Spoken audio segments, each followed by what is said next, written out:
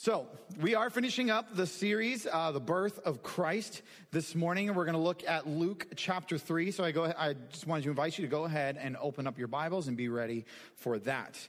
But Dietrich Bonhoeffer, the well-known German theologian during the Nazi regime in World War II, once wrote about a concept he called cheap grace. You see, cheap grace is this idea that becoming a follower of Jesus and receiving his grace has no costly requirement upon people's lives. So you receive the forgiveness of Jesus, but can go about living your life as normal, just remembering to ask for forgiveness from time to time. There's no accountability, no call to closely follow Jesus and grow in him. So here's what he had to say in his landmark book, The Cost of Discipleship. Grace without price, grace without cost. The essence of grace, we suppose, is that the account has been paid in advance, and because it has been paid, everything can be had for nothing. Since the cost was infinite, the possibilities of using and spending it are infinite. What would grace be if it were not cheap? You see, what Bonhoeffer means here is that sometimes grace is understood incorrectly, where people believe that because it is infinite, then we can continue to sin all we want and that there is no cost to our daily lives. He calls this cheap grace because it cheapens the reality of grace. And I think we easily do this too. We are often tempted to believe that believing in Jesus does not place a costly call on us. You see, what Bonhoeffer discussed is that we need to understand how costly grace is. You see, grace, while freely given and offered, does cost us our entire lives. It's not just a get out of jail free card or fire insurance, but a total call to give everything over to Jesus. A call that requires us to lay down our old lives and then take up a new life in Christ that he has given us. But we are not alone in doing this. You see, the call of God is total allegiance to his Son, but he will enable us to live boldly and obediently. So this morning we're going to look at 3 calls that God places on us as his people. So again, I invite you to turn in your Bibles to Luke chapter 3. And so by way of quick reminder, Luke wrote like a really good investigative reporter to prove to us that Jesus truly is the Son of God and that he died and rose again as was prophesied to happen from the Old Testament. And he does this so that his readers would come to believe in Jesus for themselves. And for those of you who don't know Jesus, that you would do the same by reading his book. And so today we're going to see this idea from the perspective of John the Baptist and his ministry. So let's go ahead and read verse 1 to start from chapter 3. In the 15th year of the reign of Tiberius Caesar, when Pontius Pilate was governor of Judea, Herod, tetrarch of Galilee, his brother Philip, tetrarch of Iturea and Trachonitis, and Lysanias, tetrarch of Abilene. You see, the people mentioned here are much more than time markers to authenticate Luke's account. You know, personally, I would love to go through each and every one of these people for you, but I think we'd be here until lunch if I did that. And to be honest, I'm always very hungry and I love food and nobody wants that. But what's interesting here is that many of these characters are going to show up again throughout Luke's narrative. And they too are going to be affected by the ministries of John and Jesus. Verse 2. During the high priesthood of Annas and Caiaphas, the word of God came to John, son of Zechariah, in the wilderness. So Luke is creating an interesting contrast here because it's the high priests of Annas and Caiaphas who you would most expect to get a word from God, since the high priest would go into the holy place once a year in the temple. But instead, it's John, the son of Zechariah, who we learned about in chapter 1. He's the one that receives the word from God. And because it's not the high priests, we know that John is going to question the religious status quo and cause some friction between him and the religious leaders. And as well, Luke is showing how John fulfilled prophecies stated about him earlier from Luke chapter 1. You see, John received a calling that is very similar to Old Testament prophets when it says the word of God came to John. And as we're going to see later, though, John experienced the same level of open hostility and even death as a prophet that others in Israel's history did as well. Verse 3. He went into all the country around the Jordan, preaching a baptism of repentance for the forgiveness of sins. You see, the fact that John is in the wilderness and around the Jordan evokes imagery from the Exodus story. It's indicative of Israel's deliverance and then formation as a nation. So John is being portrayed here as a prophet of renewal for Israel, to turn to God because his deliverance is coming.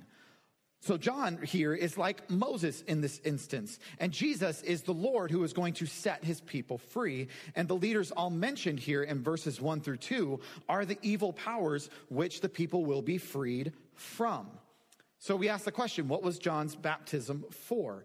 You see, in Jewish thought, water cleansed a person. So that's one thing. It was about cleansing. But another thing was that John was calling people to align themselves fully with God's kingdom, and especially to prepare themselves for the coming of the Messiah. They were turning away from their old life toward a new life in allegiance to God, which is actually what we would call repentance. You see, repentance is not just a bad feeling about the things that you did wrong and you knew they were wrong, or not doing the good things you knew you should do and feeling bad about that, because sin is much more pervasive than that. Sin is a condition of the heart that causes us to act sinfully, and we can't fix that. Repentance, then, is an attitude that has to have a match in behavior, to turn away from sin and toward a new life where your primary allegiance is to God and his will for your life, recognizing you can't fix your sin condition, but need a change of heart that can only be done by God. That's what John was calling the people to do, to prepare them for the Messiah, to turn away from their old life and into a new life devoted solely to God's purpose. And so this baptism was a sign, truly, that the repentance was real for the person. But ultimately, as it says in the passage, this baptism was for the forgiveness of sins. You see, sin excluded a person from the community of Israel, but also to God. And forgiveness marks a restoration back to the community.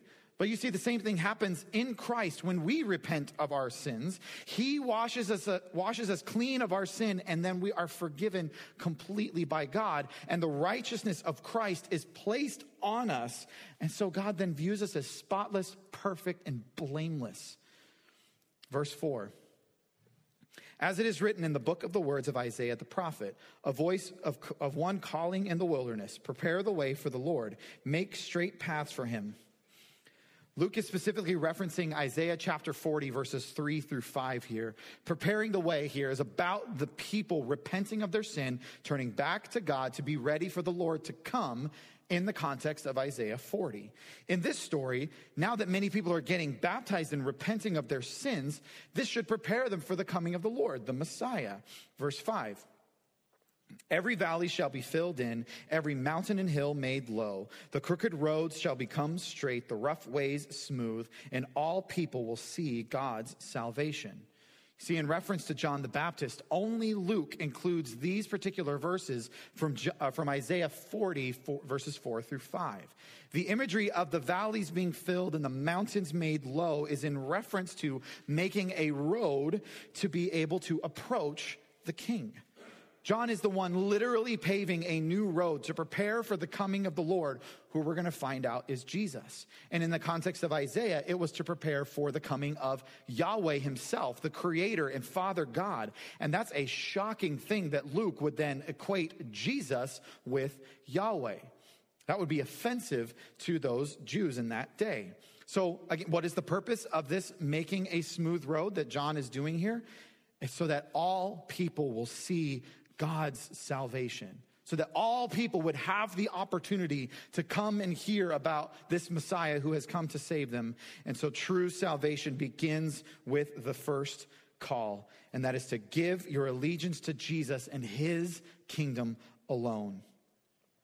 You see, Luke makes it clear through the ministry of John that true repentance is fully aligning ourselves with God's purposes into his kingdom. It's renouncing your old life, the way you see the world, the way you make decisions, everything.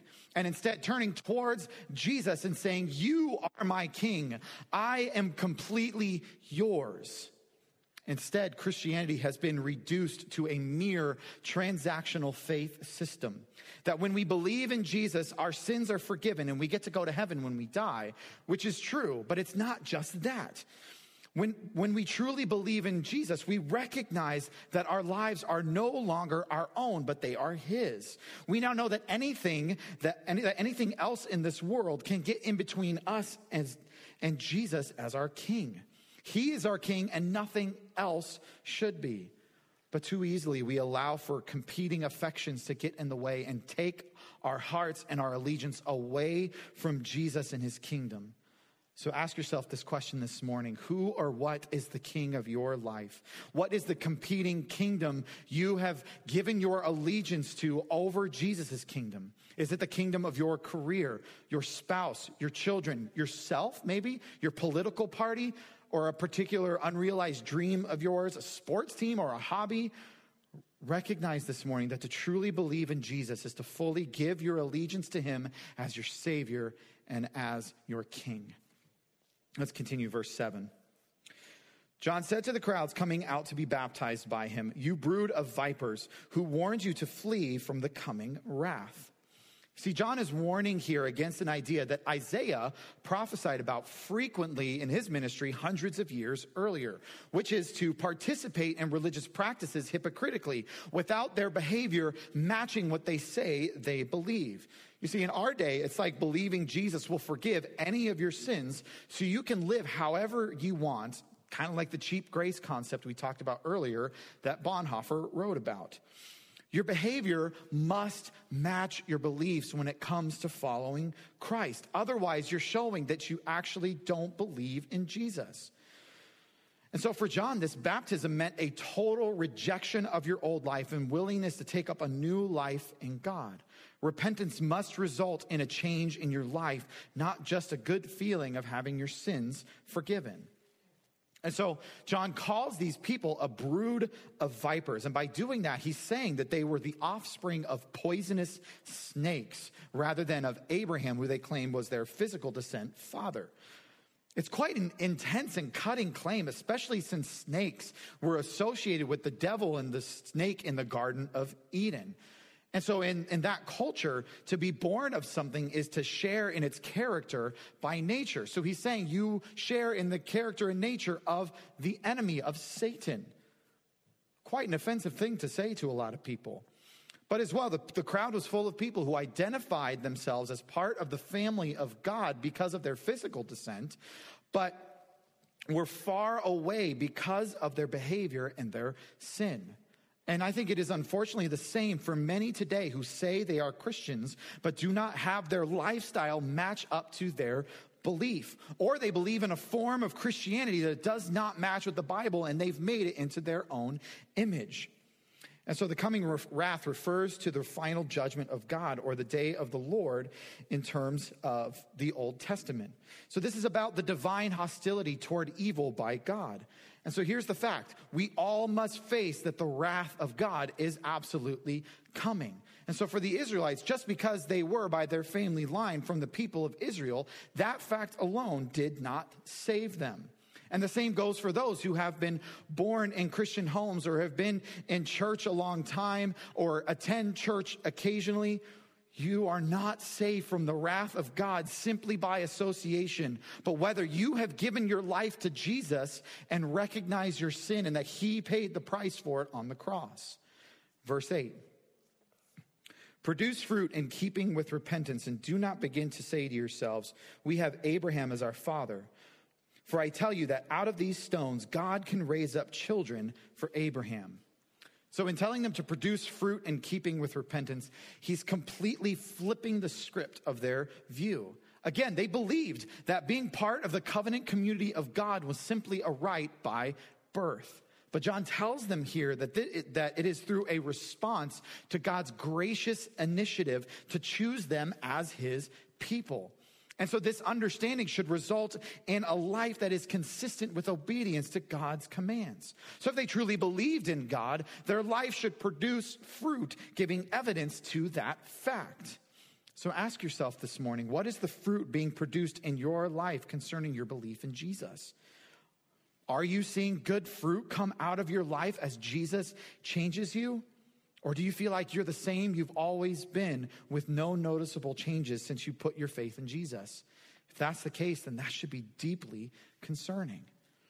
But John tells them to not say that they have Abraham as their father, because what he means is that is not the standard of entrance into the covenant community. Again, it's a response to God's gracious initiative. So John then says that they're easily replaceable instead. If they're not going to believe in faith, that they're replaceable with stones. And this is about how God can raise life out of something that is absolutely lifeless. It's not about a literal transforming of a rock into a living, breathing human being. That's not what he means. But about taking a person who is far from God, like a Gentile or tax collector or soldier, as we're going to see in a minute, and reforming them to bring them near to him. So what he is essentially saying here is that to be a child of Abraham is not about physical descent, but about the model of faith that Abraham placed in God, and it was credited to him as righteousness, as the Apostle Paul reminds us in his writings. In other words, those who take up the same model of faith in God that Abraham did are a part of the family of God, whether they are a Jew or a Gentile.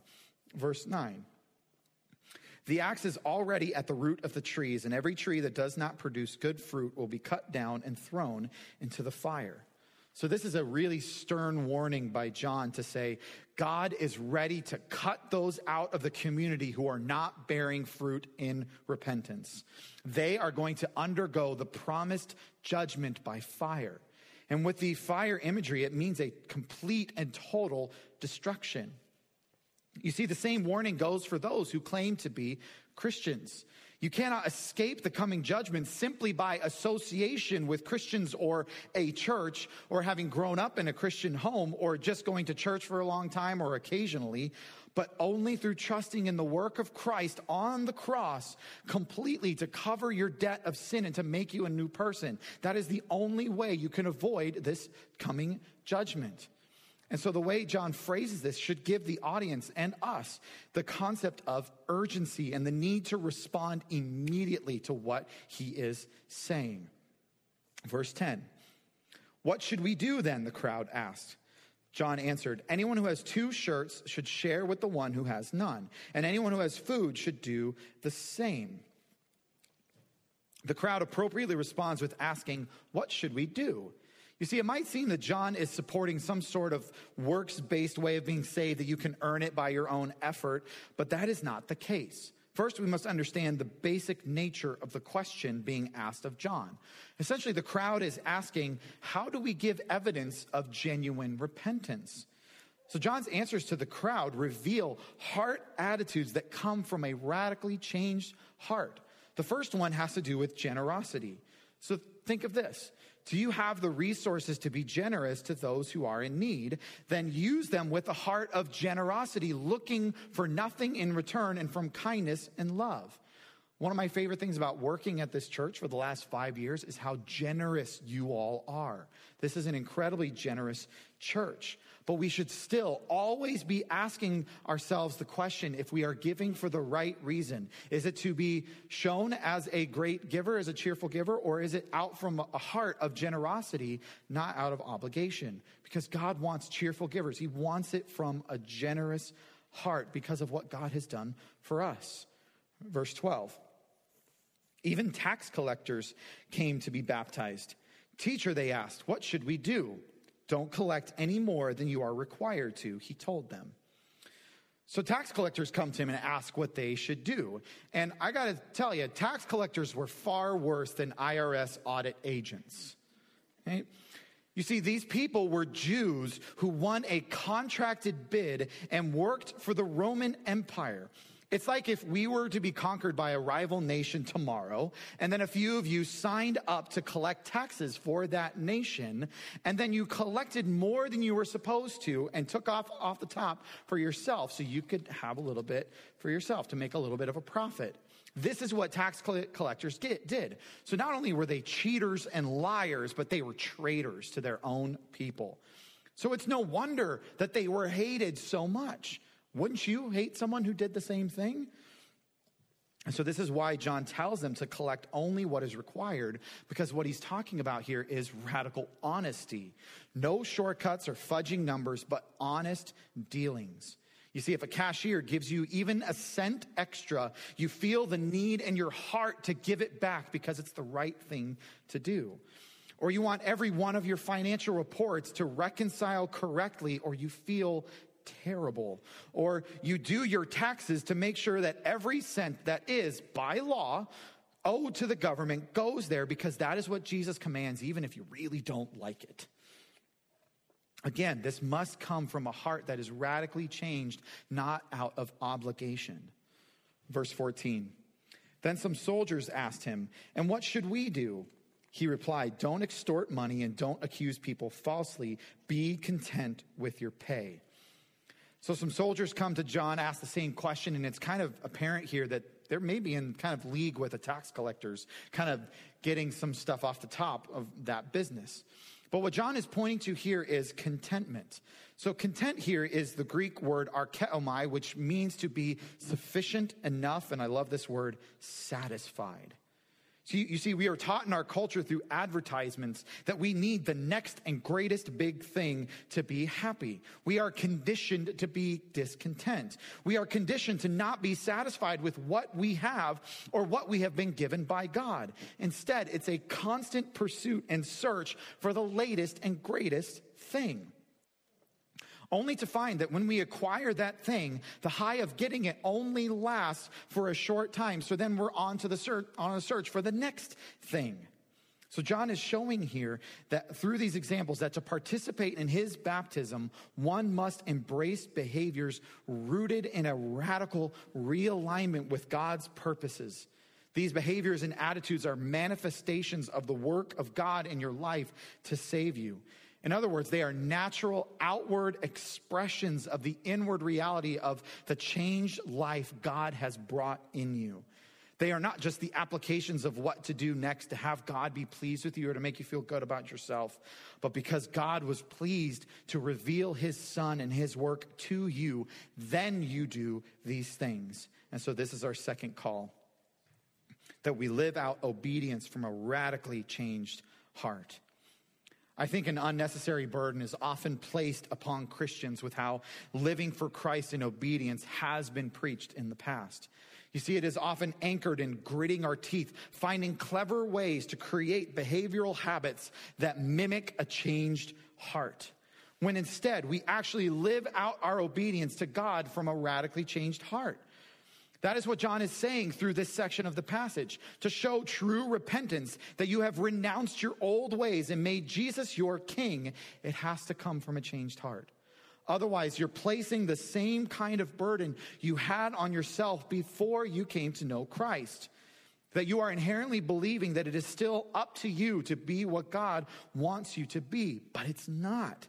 It's Christ forming himself in you with his Holy Spirit doing the work. So if you feel stuck and feel like you cannot live in this kind of obedience to Jesus, there are two simple things to do. First, ask Jesus to change your heart so that you will obey from that rather than obligation. But second, it's to continue to work hard at obeying until your heart changes. You see, it's why the Apostle Peter said to make every effort to add to your faith Christ-like qualities. And I know this might sound contradictory to what I just said but obedience is still required even if your heart is not in it. But that's why we must ask him to change us so that obedience flows from our changed heart. And in many ways, this is a great act of faith, to obey even when our hearts aren't there yet, waiting for Jesus to change it. Let's continue verse 15. The people were waiting expectantly and were all wondering in their hearts if John might possibly be the Messiah. So the way John was speaking and acting made people start to believe that and think that maybe he was the Messiah. Notice that this is also within their minds, and so we're going to see this in the next verse. John is very aware of what they're thinking. The Jews have been told for thousands of years to this point that a Messiah was going to come. And so, of course, anyone acting the way John did would arouse this suspicion, especially since he was doing his ministry in the wilderness and evoking Exodus imagery. Verse 16, John answered them all, I baptize you with water, but one who is more powerful than I will come, the straps of whose sandals I am not worthy to untie. He will baptize you with the Holy Spirit and fire.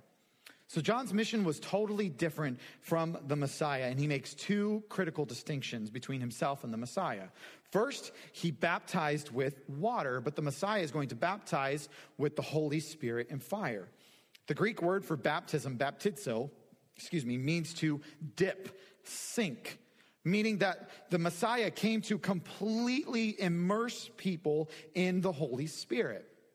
But fire was purifying. It removed impurities.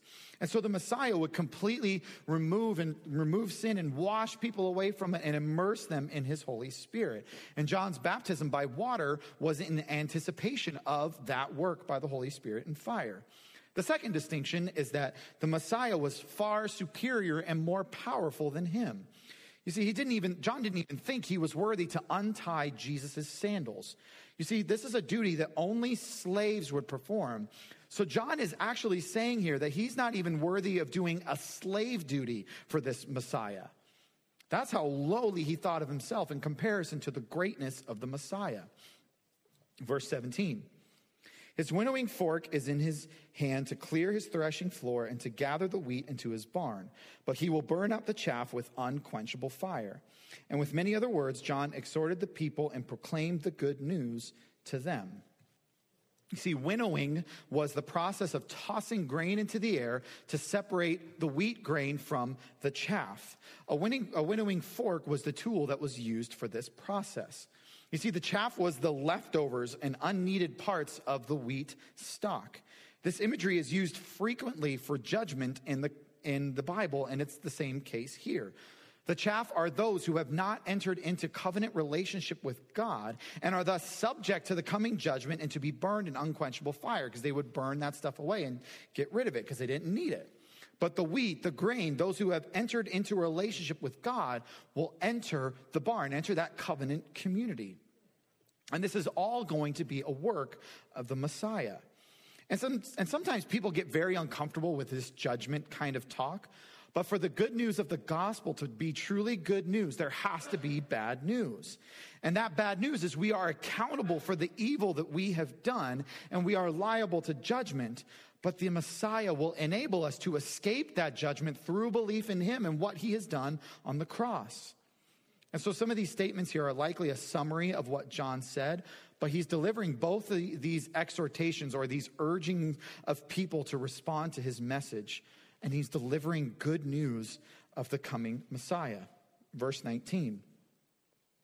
But when John rebuked Herod the Tetrarch because of his marriage to Herodias, his brother's wife, and all the other evil things he had done, Herod added this to them all. He locked John up in prison. So John's bold proclamations did not result in only good things.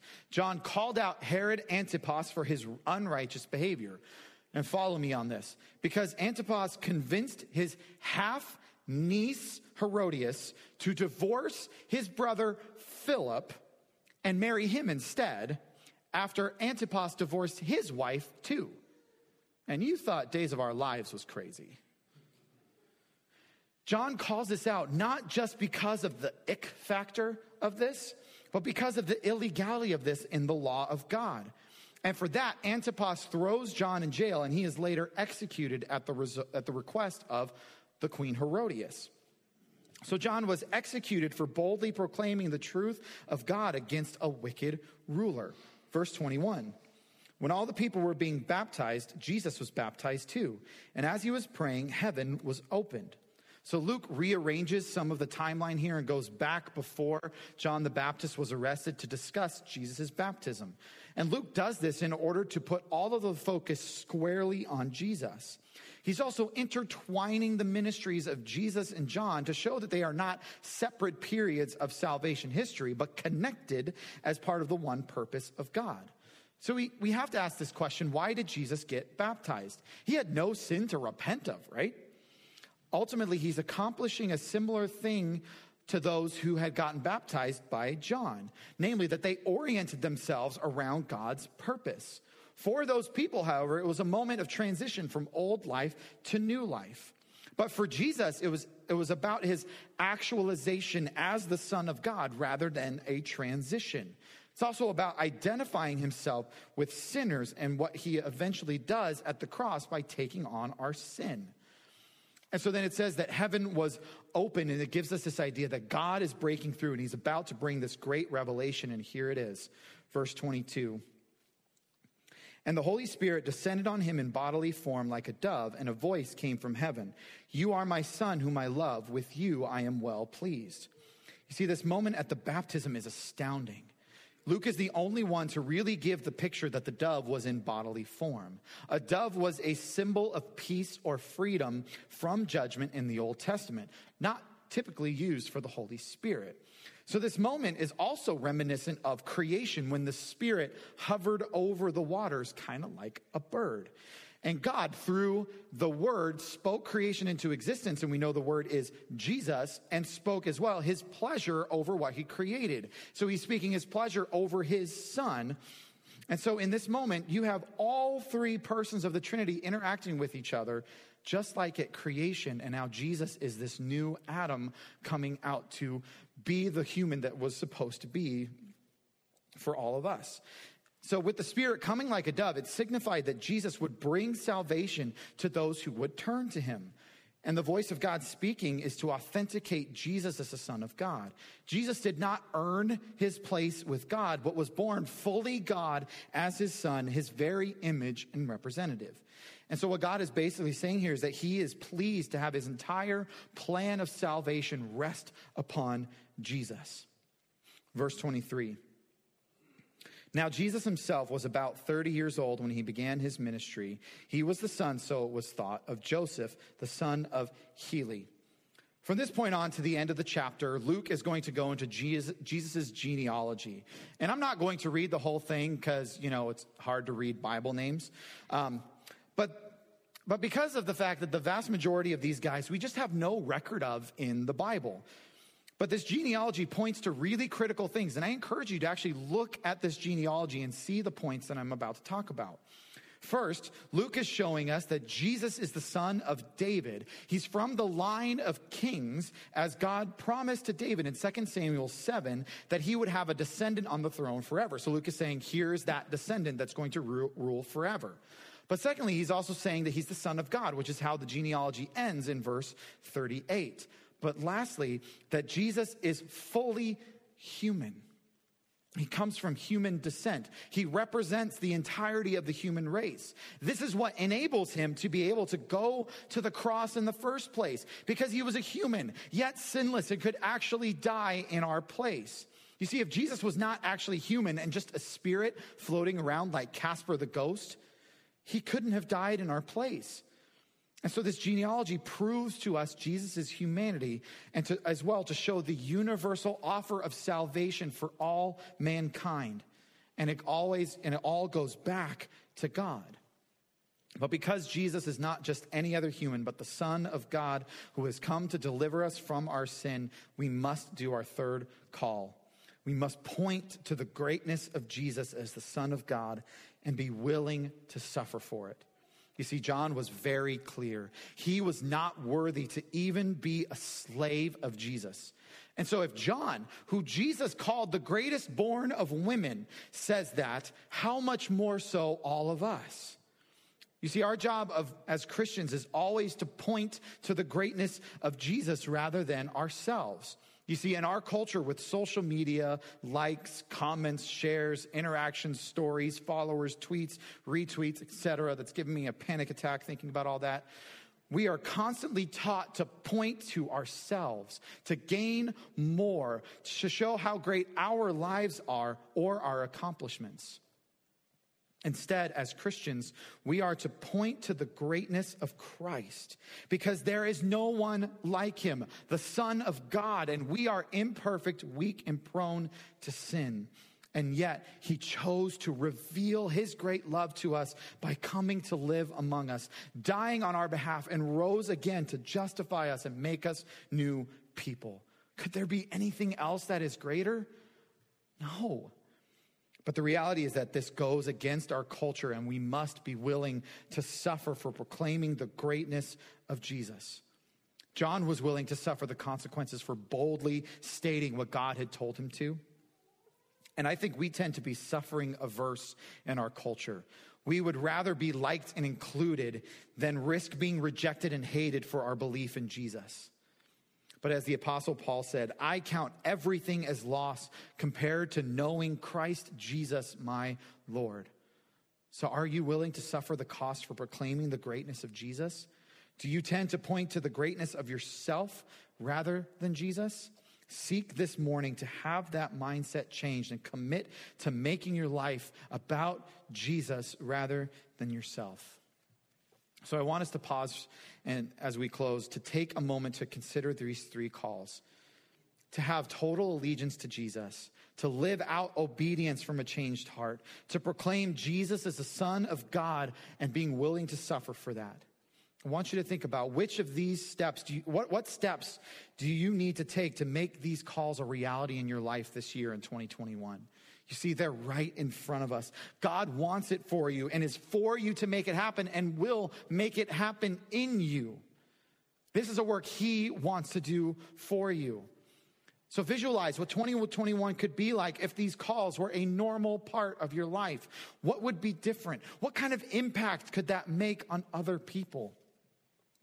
And so if your life is not matched with genuine repentance, a genuine giving of yourself to Jesus, come to him this morning and tell him that you're ready to follow him completely.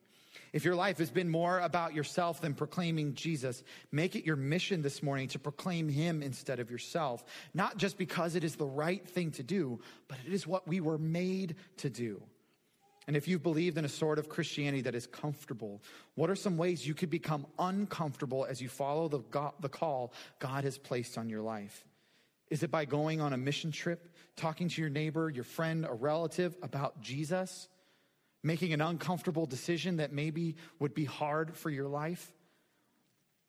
But most of all, let's remember this. The call of God on our lives is total allegiance, but he will enable us to live boldly and obediently. Let's pray.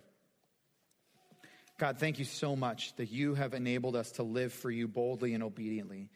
God, I know I look at myself and I look at my life. If it was just up to me and my abilities, God, I would just stay in my house all the time, stay with my family. But God, you have called us to something greater. You have called us to live for you. And so, Jesus, we are living in a world right now that is tumultuous. There's tension everywhere.